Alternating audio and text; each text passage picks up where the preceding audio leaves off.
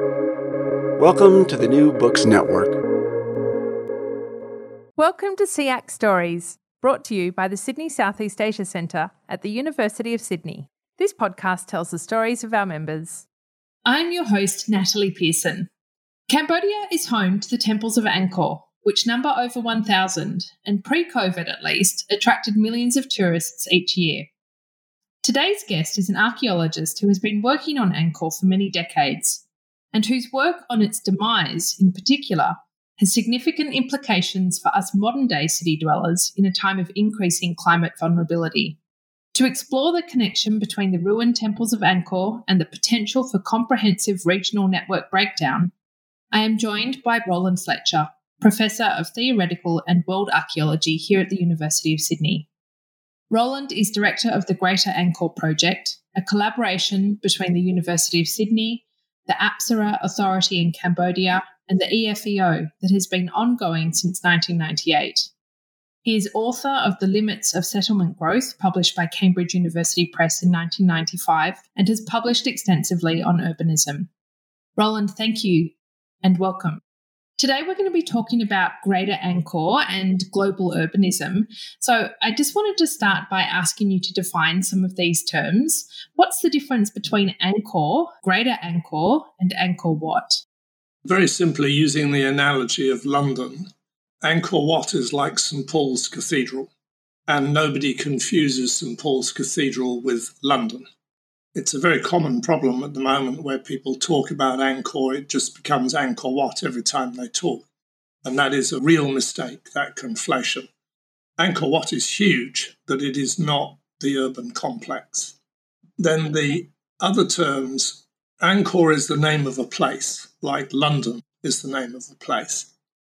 And Greater Angkor is the name of an urban landscape, a gigantic 1,000 square K urban complex, just as there is a real thing on the ground in the UK called Greater London. That's the way the terms are used. That's very clear. Is the term Greater Angkor also sometimes used to refer to a period in time? No, it's not. It's only used in reference to the urban complex. There is another bigger phenomenon of which Greater Angkor is part, because it is the capital of the Khmer Empire. And the Khmer Empire was very substantial, extending all the way up to Laos, sometimes into Vietnam, and across much of central and southern Thailand. So what time period are we talking about here when we're thinking about Greater Angkor? The real establishment of Greater Angkor is from the 9th century and it runs through to the 14th century. And then there is a revival of the use of the central area of Greater Angkor in the 1500s. But the ancestry of Angkor goes back at least to the 5th and 6th century AD and has a much deeper regional ancestry in Southeast Asia. So if we could travel back in time, what would Greater Angkor have looked like? And would this have changed over that time period that you've just outlined? It would have changed very markedly. It starts off from the 7th and 8th century onwards as separate settlement complexes on the landscape, which are then all brought together in the late 9th century. And then by the 12th century, it's a gigantic, low-density urban complex which sprawls across about 1,000 square K of landscape. Ironically, if you wanted a vision of what it looked like, you should fly into Los Angeles, because the great characteristic of Greater Angkor is that it has thousands of water tanks in it. So if you'd flown in the 12th century, you would have seen those glittering in the sunlight as you flew in, just as the swimming pools of Greater Los Angeles glitter in the sunlight when you fly in there. And mainly, and what is very curious about Angkor, is that mostly what you would have seen is lots of vegetation, because all the houses had vegetation growing around them. And in the middle of Angkor, you would have seen the great towers of the big temples. So were the temples at the centre of this urban sprawl, or were they also dispersed? There are two groups of them, really. The really big ones, the famous ones that everybody knows about, like the Prekan and the Bayonne, Angkor Wat, they're right in the middle. They're within about a 20 to 30 square K area that's really central Angkor. There are then big temples much further out, particularly in the older portions of the city, like Haraharalaya down to the southeast. And there's really a sort of circuit of quite big monuments which form the outer edge of the urban area of Greater Angkor. But the really significant thing about Angkor in terms of religious behavior is that there are more than 600 small and medium-sized shrines in the whole settlement. They're spread out over the whole 1,000 square K. It's really quite a remarkable complex of religious structures embedded in a low-density urban landscape, which has probably got about 750,000 human beings in it. Yeah, you've painted an amazing picture of it, actually. Fabulous, just fabulous. The glittering water and the shrines. Do we have any evidence of what the houses look like? Curiously, yes, we do, though the record is very curious. In the archaeological record, they're quite difficult to see. And the reason they're difficult to see is that they would have been the same as the traditional Khmer houses which you could see in the 19th and even into the 20th century, which is timber buildings where the ground floor is open and you have pillars and everybody is living on the first floor. So those posts that hold up the building are usually stood on a piece of rock or just embedded in the ground. So when the building has rotted away, all you can see is pieces of rock where the posts were located and whatever material was on the ground underneath the main living area of the house. It's a really marvelous way of living because you live on the upper floor, you live on the first floor, and you are above the mosquitoes, you have more airflow. And because it's a low-density city, you don't have people tightly packed around you, except in the very middle of Angkor, in what is called Angkor Thom.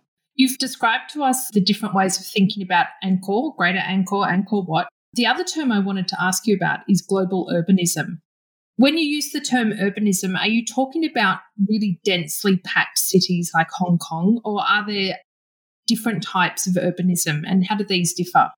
Hong Kong is a nice instance to use because everybody thinks of it as a density city, when it is in fact a relatively dense outer suburb of the Pearl River Delta complex. And the Pearl River Delta complex extends all the way up to Guangzhou. It has millions of people in it. And it's indeed the modern equivalent of what Greater Angkor was. These are giant, low-density urban complexes. So the really interesting thing that's happened is that in the 19th and then into the 20th century, modern industrial cities moved towards this sprawling, low-density form. It used to be called conurbation in Europe. It's now commonly called the megalopolis system. And in Asia, it's called the Desakota, the rural urban. And it was assumed, until the work we started to do in Angkor, that this was a unique characteristic of industrial urbanism, but it actually isn't. Low-density settlement patterns occur in hunter-gatherer camps, they occur in farming communities, and they occur in agrarian-based urbanism. So, for instance, in Mesoamerica, the classic Maya, in Sri Lanka, the great Buddhist cities of the north centre of Sri Lanka. I mean, I think you've already begun to touch on it, actually, but tell us, what is the connection between Greater Angkor and global urbanism in terms of the significance of your research? It's commonly been assumed in archaeology and history until relatively recently that pre-modern cities were all compact, dense packed, commonly with walls around them. But what's become clear, and it should have become clear years ago from the work on the Maya and the New World, there are these sprawling low-density urban systems in the pre-modern world. That means that, in fact, human beings locate themselves in settlements from high densities to really very low densities. The importance of this is that once you know that there are low-density urban systems in the agrarian pre-modern world, you then have a comparative to look at modern industrial low-density cities, instead of modern low-density cities just being a unique and unusual phenomenon. So I think you're starting to come up to this next question I have for you, which is about the demise of Greater Angkor in the 14th century. So I'd like to ask you what were the main factors in its demise, and then we might turn to the significance of that for us modern-day city dwellers. So what did lead to the collapse of Greater Angkor? Well, there are a great many factors involved in the demise of Angkor because more generally the world was changing around it.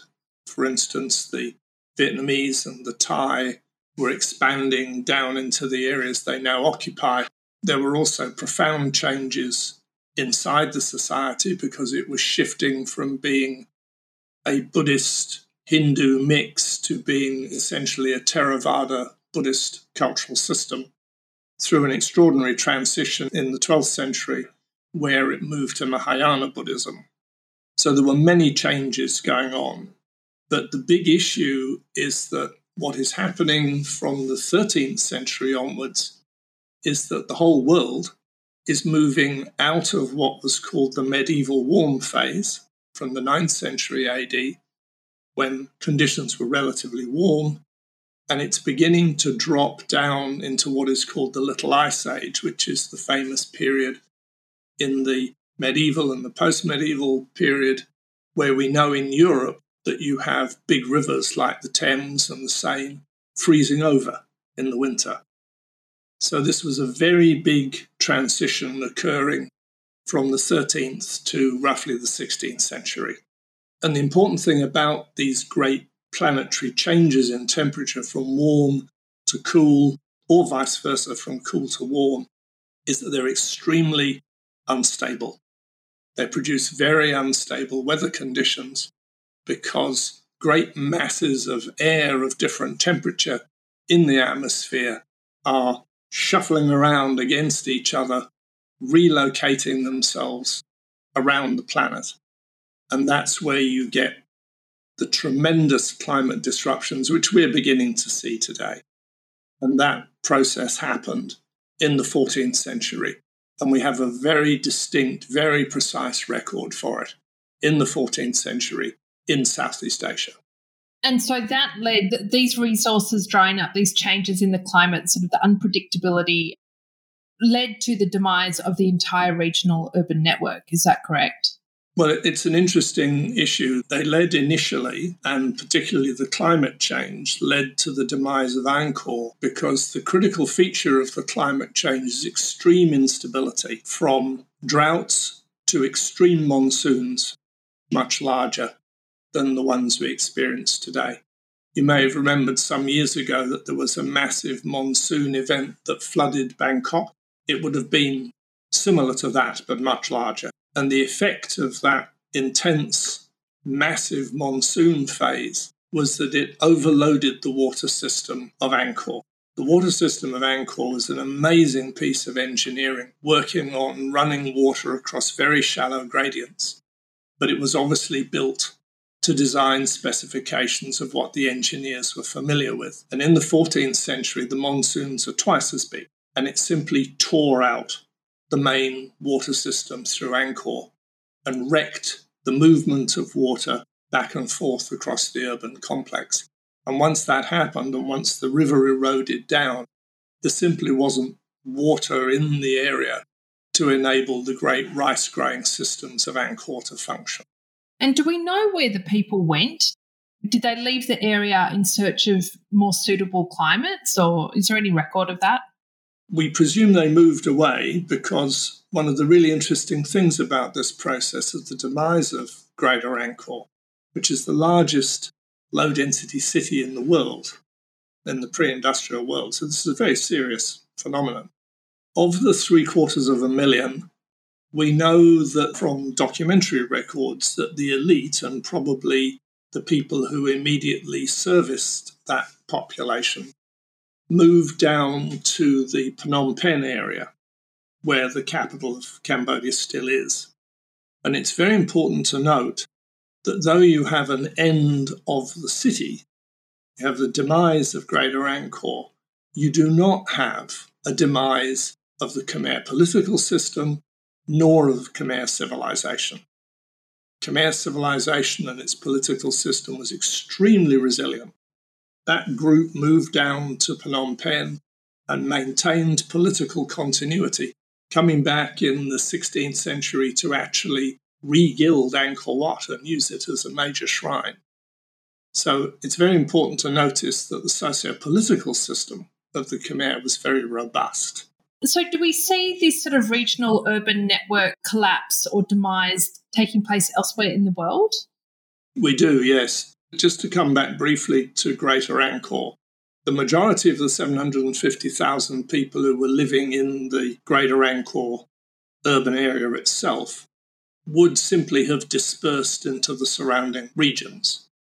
We did a rough estimate. If you disperse 700,000 people into the 6 provinces around Greater Angkor, they're archaeologically invisible because it's like 12 people per square kilometre.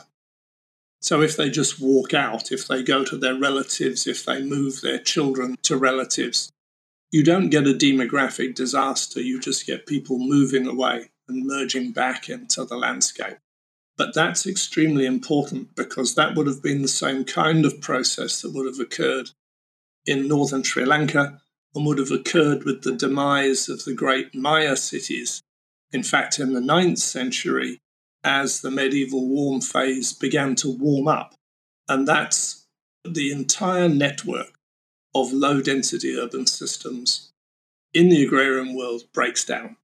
We've talked about Los Angeles, Hong Kong, New York. What are the contemporary equivalents of this sort of low-density city that we see in Greater Angkor? Well, there are places like the Shanghai complex in China, Guangzhou urban complex, Lagos in Africa, the East Coast megalopolis, the Western Coast cities of America, and particularly the East Coast of Japan. These are the giant low-density urban systems of the world. But a place like Jakarta, there's a Greater Jakarta, it's called the Desa Kota, that's where the name actually derives from.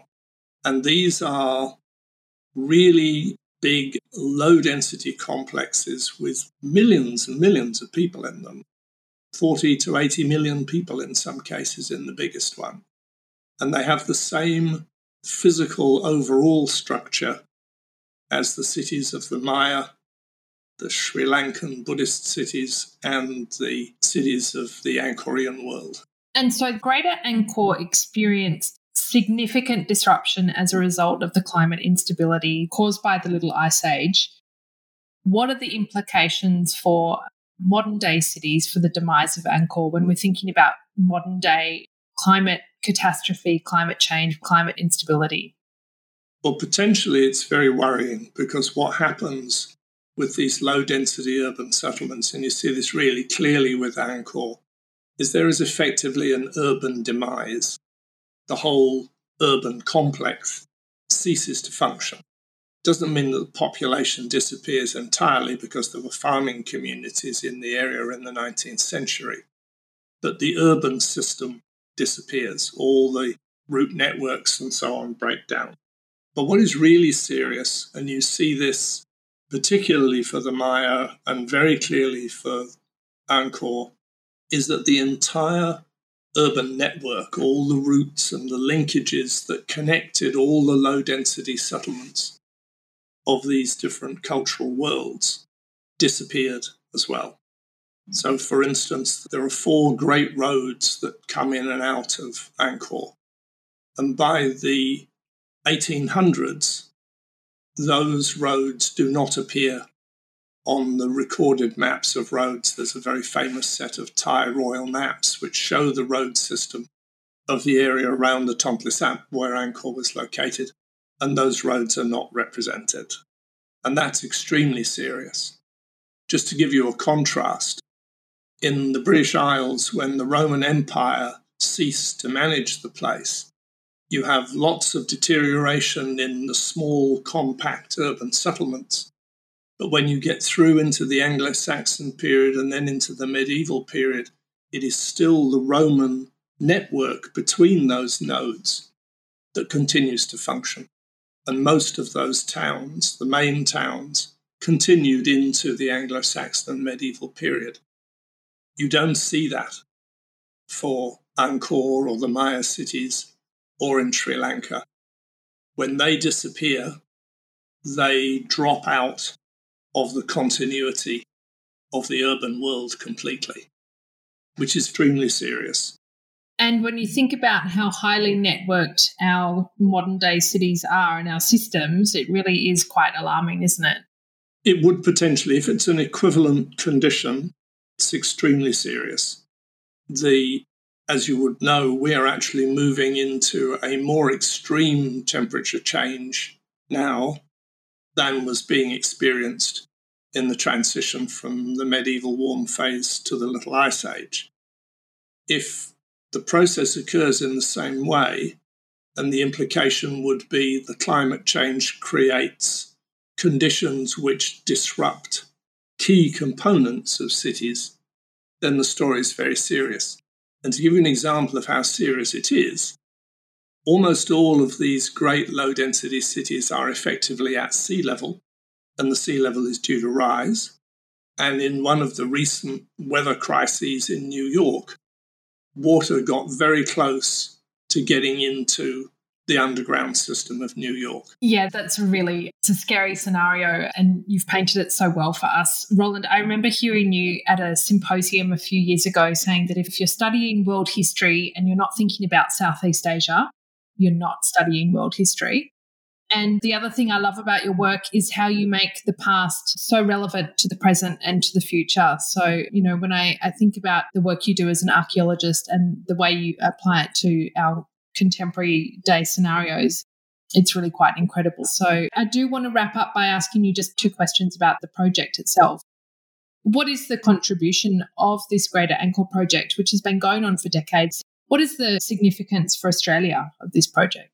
Well, there are 2 separate things. The key one is actually bringing this concept of low-density urbanism really systematically into archaeology. Came from some theoretical work I did in the 1990s. And really the follow-on in significance for Australia is that if you understand large processes in the past, it means that we can work out what they are and maybe do something about them. And that, I would have said, was the primary implication and the primary significance of what this particular work has done. What we've done in addition is we've provided very detailed mapping and LiDAR coverage of the whole of Angkor, and that material has all been provided to the Cambodian authorities. And that, for instance, is potentially very useful for managing water in the whole Angkor area and for doing planning for managing tourism in that landscape. So it's a contribution that Australia can make to the livelihoods of our neighbours and the quality of life in our neighbours' societies. Brilliant. Well, look, Roland, thank you so much for joining us. It's really just such fascinating, important work that you're doing, and we're really grateful to have you on SEAC Stories. You've been listening to SEAC Stories. Thank you, Natalie. Brought to you by the Sydney Southeast Asia Centre at the University of Sydney. Make sure to keep up with all our SEAC Stories podcasts by following us on your favourite podcasting app. If you like the show, please rate and review it on Apple Podcasts. Every positive review helps new listeners find the show. And of course, let your friends know about us on social media.